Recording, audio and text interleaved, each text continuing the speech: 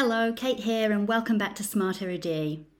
First of all, world news. World leaders are warning that the war could last for years as Russia's invasion of Ukraine goes into its 5th month. Although actually, if we count the annexation of Crimea, we're talking about more like 8 years. President Zelensky believes it's Russia's aim to destroy the whole of the Donbass region, and he's asked for more weapons from the West to try and defend his country. Russia is continuing to destroy infrastructure and housing, and many civilians are trapped in buildings. There are also fears that Moscow is planning a fresh assault in Kharkiv, which is Ukraine's second city, as European leaders continue to argue with their MPs over the provision of arms and the increasing cost of energy. On to business news now. Well, it's another bad week for Elon Musk, with his new Tesla factories in Germany and the US losing billions of dollars due to battery shortages and supply disruptions in China. COVID lockdowns in Shanghai have obviously made it very difficult for manufacturers to operate, and Musk has been warning of job cuts for weeks now. Since the factories were opened earlier this year, there's been a lot of expense and practically no output. And Tesla's US site has been unable to ramp up production due to battery components being stuck at a Chinese port with no staff to move them. So they're there, but they can't get them out. The site will be closed again soon for a fortnight for upgrading works that will enable it to produce its very ambitious goal of 22,000 cars a week. Last week, the company put up the prices of all of its cars by around 5% due to the increase in raw material costs, and they are planning to shed around 5.5% of the global workforce as Musk has a super bad feeling about the economy. BMW has also begun production at its new $2.2 billion third facility in China, which will increase its annual output in the country from about 700,000 to well over 800,000. Musk is still involved in his $44 billion takeover bid for the social media company Twitter.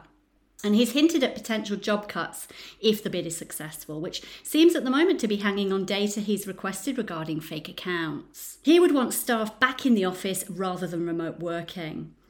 And he's also been discussing the possibility of extraterrestrial life, which could be good news for him, as aliens may soon be the only beings willing to work for him. Although it remains to be seen if they would be happy to leave the comfort of their UFOs to work in his offices. On to entertainment now. I know that many of you avidly followed the Johnny Depp-Amber Heard trial. It's all we heard about for weeks, maybe more, which saw both parties liable for defamation in their lawsuits against each other in the end, although we could regard Depp as the overall winner. Heard is planning to appeal, and this case has split opinions, with many people on his side and others claiming that she's actually a victim of misogyny. Now, the latest celebrities to split up are the 91-year-old media tycoon Murdoch and 65-year-old model-turned-actress Jerry Hall, who've announced their divorce after a 6-year marriage. This will actually be Murdoch's 4th divorce and Hall's first, because her previous wedding ceremony to Mick Jagger apparently wasn't legally binding. I mean, who knows why Hall, whose net worth is $20 million, married Murdoch worth over $17 billion. Maybe it was his sparkling charisma. On to sport now. I know we've got some big sporting events coming up over the summer. At the moment, we've got cricket going on with England and New Zealand. And of course, in motor racing, we had Red Bull's Max Verstappen hold off a late challenge from Ferrari's Carlos Sainz to win top place on the podium in the Canadian Formula One Grand Prix a few days ago for the first time in his career. And they actually started the final 15 laps nose to tail after a late safety car, but Verstappen managed to hold on with older tyres. Lewis Hamilton came third for Mercedes after a sticky season he's had with serious back pain. On to self-development now. We're going to talk about stress, because stress can be useful in that it helps you to get tasks done. But when it becomes the norm rather than the exception, it can have extremely negative effects on the mind and therefore the body. Now, symptoms range from headaches and trouble sleeping to mood swings, even hallucinations and delusions. We're most vulnerable to stress when we're experiencing a major life change, such as moving house, starting a new job, death, any major change, poor physical health if you have a health problem, and also obviously not getting enough sleep. Now, everybody has a different threshold. So something that's stressful for one person might not necessarily be stressful for another. So you need to know your own stress threshold. But what can we do about it in today's hectic world? Well, first of all, you need to recognise what your triggers are. So don't think about other people. Which situations make you feel stressed and how can you avoid them? Or if you can't avoid them, how can you develop coping strategies? Manage your time. Now, I know these seem obvious, but actually if you really prioritise your activities, you won't feel so overwhelmed if you just pick off those that are most important first.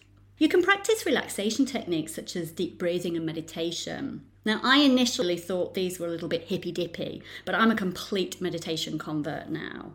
I actually do a 10-minute mini meditation every morning, and I also use it if I'm experiencing moments of stress or anxiety. I've really noticed a difference over time, but that is the key. You need to do it regularly, making it a daily habit. Obviously, people talk about exercise being great for stress, but it's true. Make the time to go for a walk, go for a bike ride, join a dance class, do yoga, anything that you enjoy.